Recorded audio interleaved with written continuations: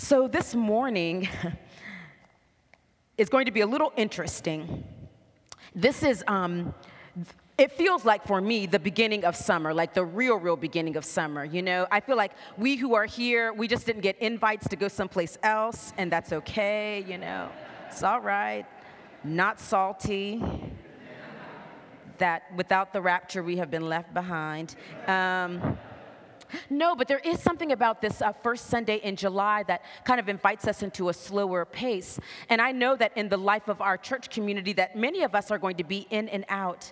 And so this is a lovely time for us personally and also to collectively to lean into practices so that whether we are here or whether we are far away, yes, we know that all the space between us is holy ground, but there might be practices that actually anchor us throughout the summer season that keep us connected to our spiritual formation. And so this might be a season, if you are not a person who typically reads scripture, maybe this is the season to introduce reading of scripture into your way of being like tethered to God. And oftentimes when people start a scripture reading practice, they want to start with Genesis.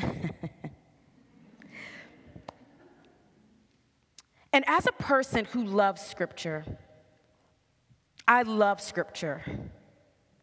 I love scripture. I recognize that not all scripture is poetic.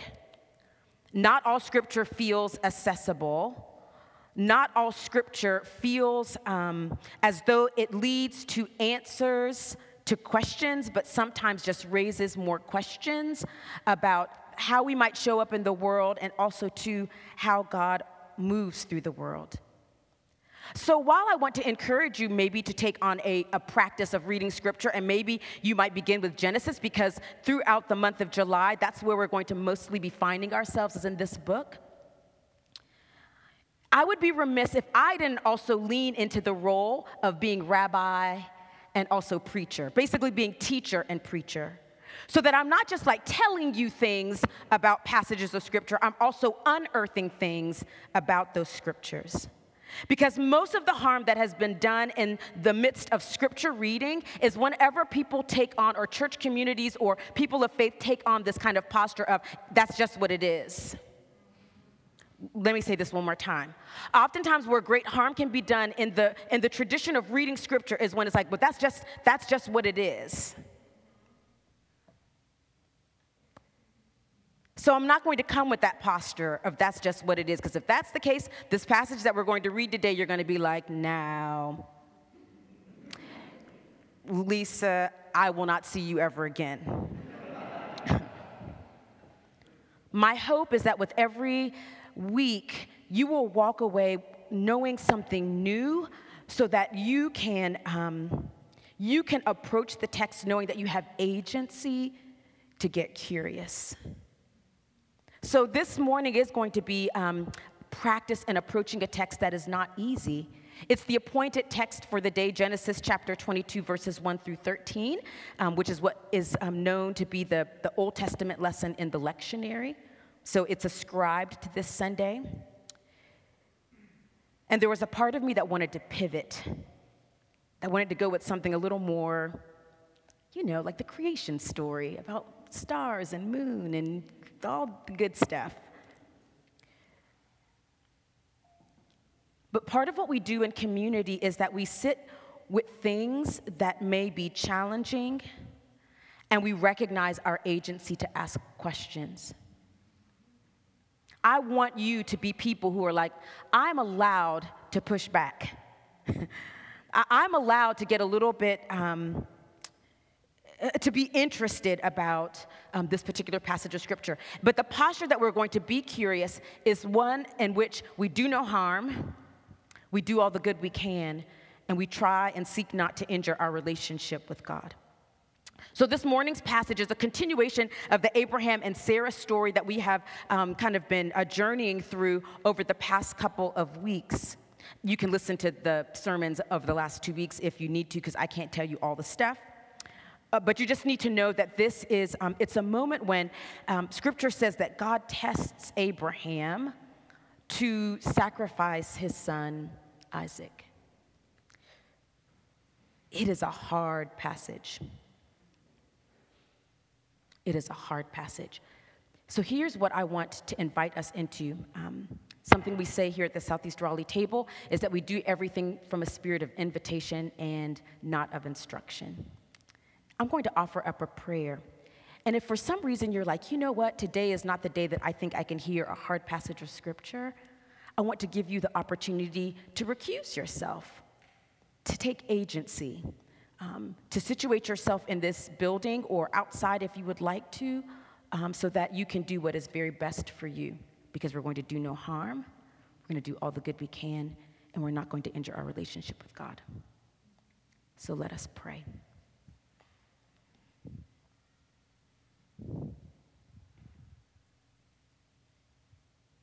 Lord, open our hearts and minds by the power of your Holy Spirit, that as the scriptures are read and your word proclaimed, we might hear with curiosity what you say to us today. God, even in the hard places, would you keep our eyes open to see you, our ears open to hear you, our hearts open to sense you. And may you be a God who does no harm, that you who are good will do all the good, and that you will help us to stay tethered to you and to your steadfast love. This we pray, O God, in your strong name. Amen. Okay, are we ready to take a deep breath? Yeah. I want you to hear now these words from Genesis chapter 22, verses 1 through 13. And this is what the scripture says. After these things, God tested Abraham. And God said to him, Abraham, and he said, Here I am. God said, Take your son, your only son Isaac, whom you love, and go to the land of Moriah, and offer him there as a burnt offering on one of the mountains that I shall show you. So Abraham rose early in the morning, saddled his donkey, and took 2 of his young men with him and his son Isaac. He cut the wood for the burnt offering and set out and went to the place in the distance that God had shown him. On the 3rd day, Abraham looked up and saw the place far away. Then Abraham said to his young men, Stay here with the donkey, the boy, and I will go over there. We will worship, and then we will come back to you. Abraham took the wood of the burnt offering and laid it on his son Isaac, and he himself carried the fire and the knife. So the 2 of them walked on together. Isaac said to his father Abraham, Father, and he said, Here I am, my son. He said, The fire and the wood are here, but where is the lamb for a burnt offering? Abraham said, God's self will provide the lamb for a burnt offering, my son. So the 2 of them walked on together. When they came to the place that God had shown him, Abraham built an altar there and laid the wood in order. He bound his son Isaac and laid him on the altar on top of the wood. Then Abraham reached out his hand and took the knife to kill his son. But the angel of the Lord called to him from heaven and said, Abraham, Abraham. And he said, Here I am.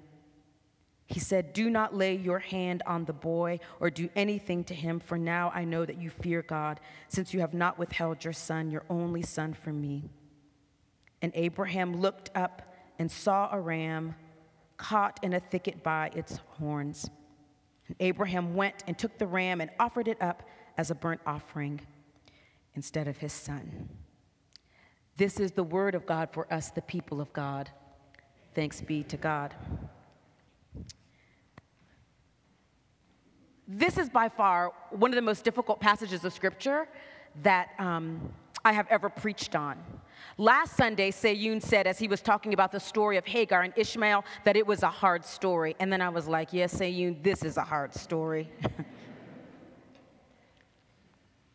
Because as I read this particular passage of scripture from the jump, I mean, literally from verse 1, the question that stirs up within me is, do I know this God? Do I know this God? Because the portrayal of God in this passage seems to be a betrayal of the God that I have come to know. A God who is good and a God who is merciful, a God who is just, a God who comes with steadfast love, a God of promises and preferred futures. And now we have to encounter a God who tests. And so, because I might feel furious, this is always the moment as we approach Scripture that we can get curious. Do I know this God? Within the rabbinic tradition, so rabbis were the teacher of the day. Oftentimes, even the disciples will call Jesus a rabbi. Whenever Jesus sits down and begins to speak with authority, Jesus is taking on the rabbinic tradition. Rabbis had this imaginative way of looking at Scripture, and they called it midrash.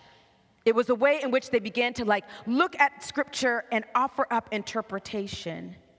So I want to start with the end in mind about this passage of Scripture. In some rabbinic traditions, it is believed that this particular passage of Scripture speaks not to a God who is fickle or not to a God who wants to be in toxic relationship with us, but a God who actually shows some level of vulnerability in covenant relationship. That God who knows what it is to go back and forth with God's people who walk in the opposite direction or who have closed hands or hard hearts. And a God who pursues, who chases after them with goodness and mercy will follow you all the days of your life, and you will dwell in the house or the goodness of God forever. That God is not removed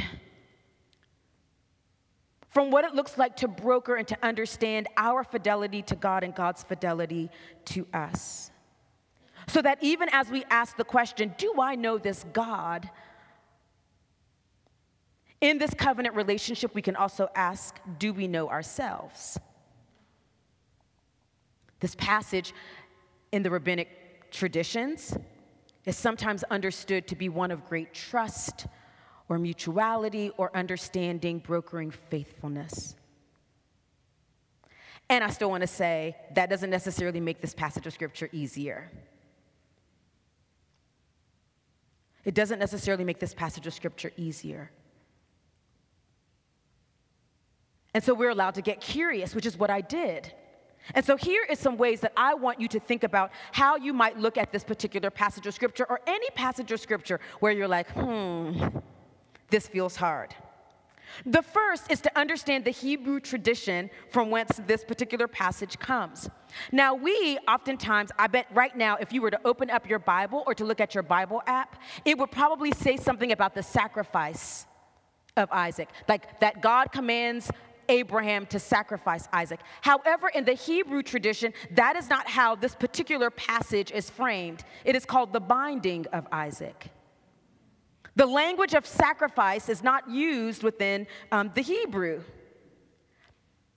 Here's why that's important to note, because we have a particular relationship with how we understand sacrifice. Like, this is the time of year where we keep on hearing ultimate sacrifice, ultimate sacrifice, ultimate sacrifice. And ultimate sacrifice is oftentimes attached to the death of bodies. And sometimes the death of bodies where we have to create this idea of what it looks like for those bodies to be redeemed.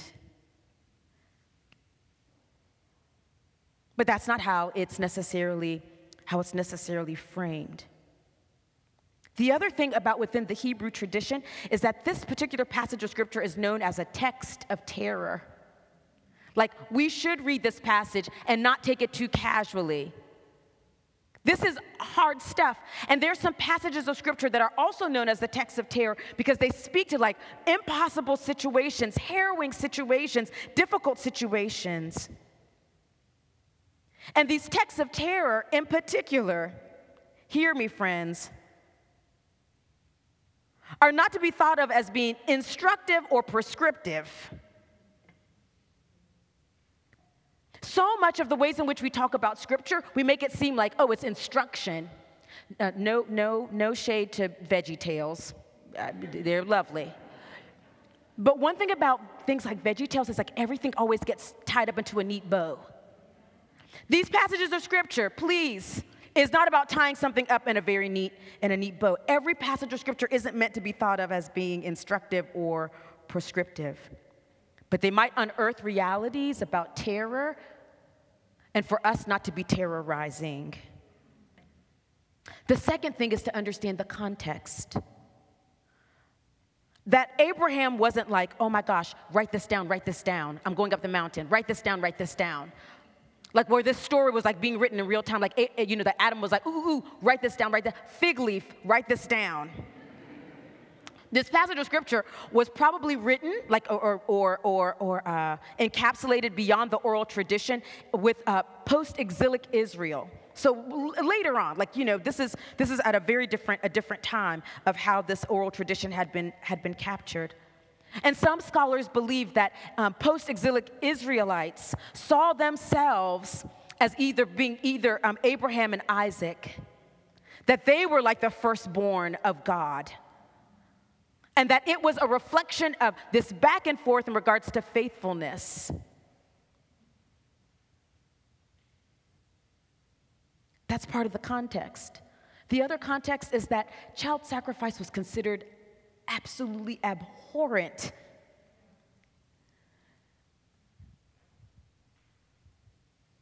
Abhorrent. So there is no go and do likewise attached to this passage.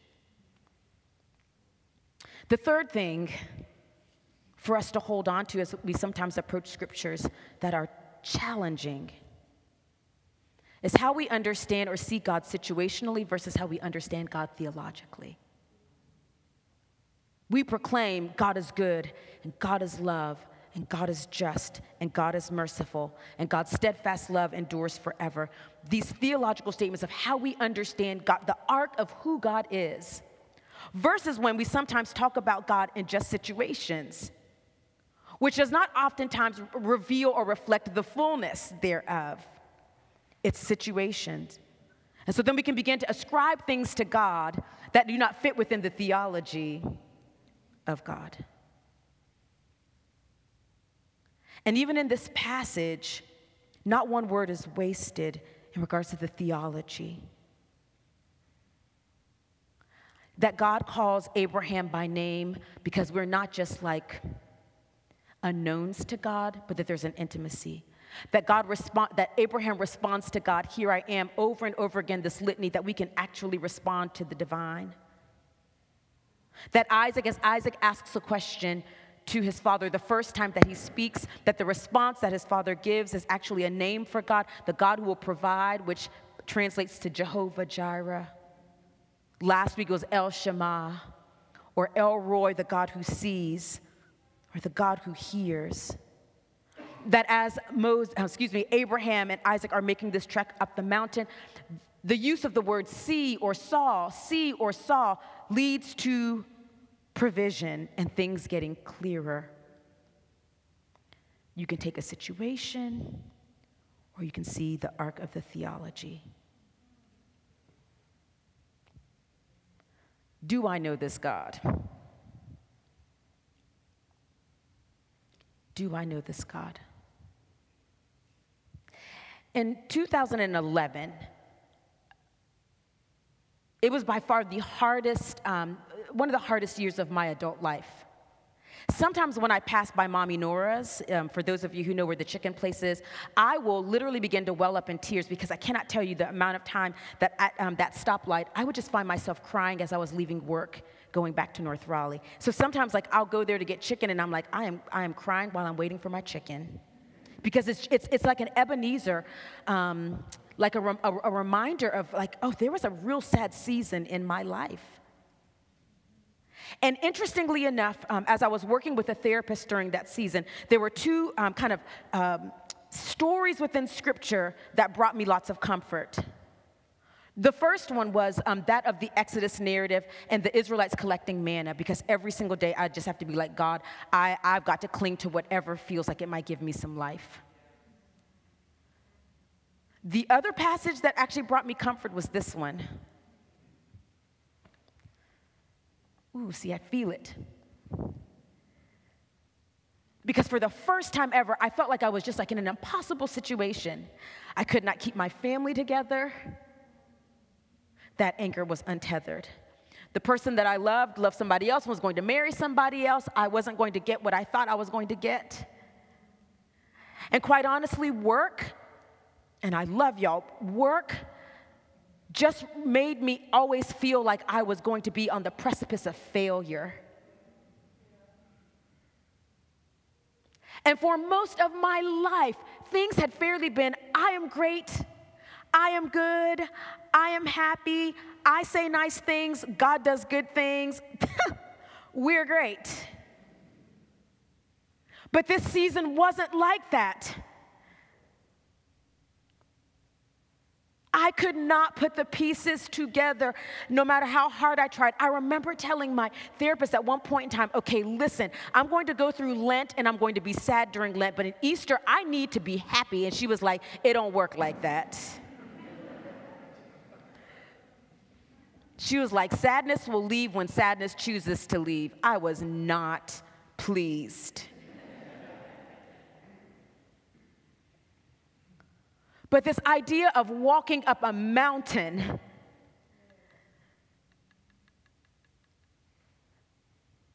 and having all of these things in my life kind of like just so untethered. I was like, is Abraham saying what Abraham believes or what Abraham is pleading? God will provide. God will provide. Now, I will say I did not think that God was testing me in that season, but I felt like life was definitely testing me in that season. Not to prove how much I loved God or to prove how much I was willing to let go of to show my love for God. But I did feel like, oh, there are ups and downs in this relationship with the one who is divine. And there are going to be some moments when things do not feel clear with the divine. And there are going to be some moments when life feels impossible. And that season also revealed not just God's vulnerability and covenant relationship, but my vulnerability. Because for years I had been telling people, trust. God loves you. God will be with you. Cling to your hope. Grace and mercy will follow you all the days of your life. All of Scripture is a love story.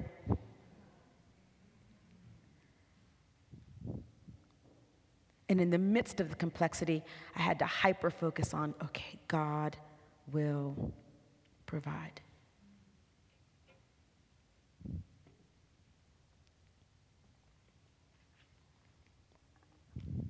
So as you begin to read Scripture, and maybe in those moments when you're like, I do not recognize this God, you can get curious. Or remind yourself of the arc of who God is. Alongside this particular passage that was appointed for the day, Genesis chapter 22, was also Psalm 13, to remind us of the arc of God. You have heard this story, which was difficult. But I'm going to invite you to close your eyes as you feel led or comfortable.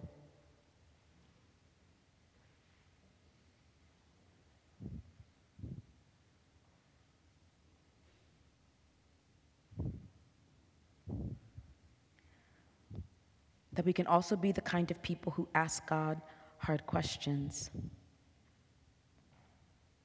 when God feels unrecognizable. How long, O Lord, will you forget me forever? How long will you hide your face from me? How long must I bear pain in my soul and have sorrow in my heart all day long? How long shall my enemy be exalted over me? Consider and answer me, O Lord my God. Give light to my eyes, or I will sleep the sleep of death, and my enemy will say, I have prevailed. My foes will rejoice because I am shaken. But I trusted and I trust in your steadfast love. My heart shall rejoice in your salvation. I will sing to the Lord, because God has dealt bountifully with me. God has dealt bountifully with me.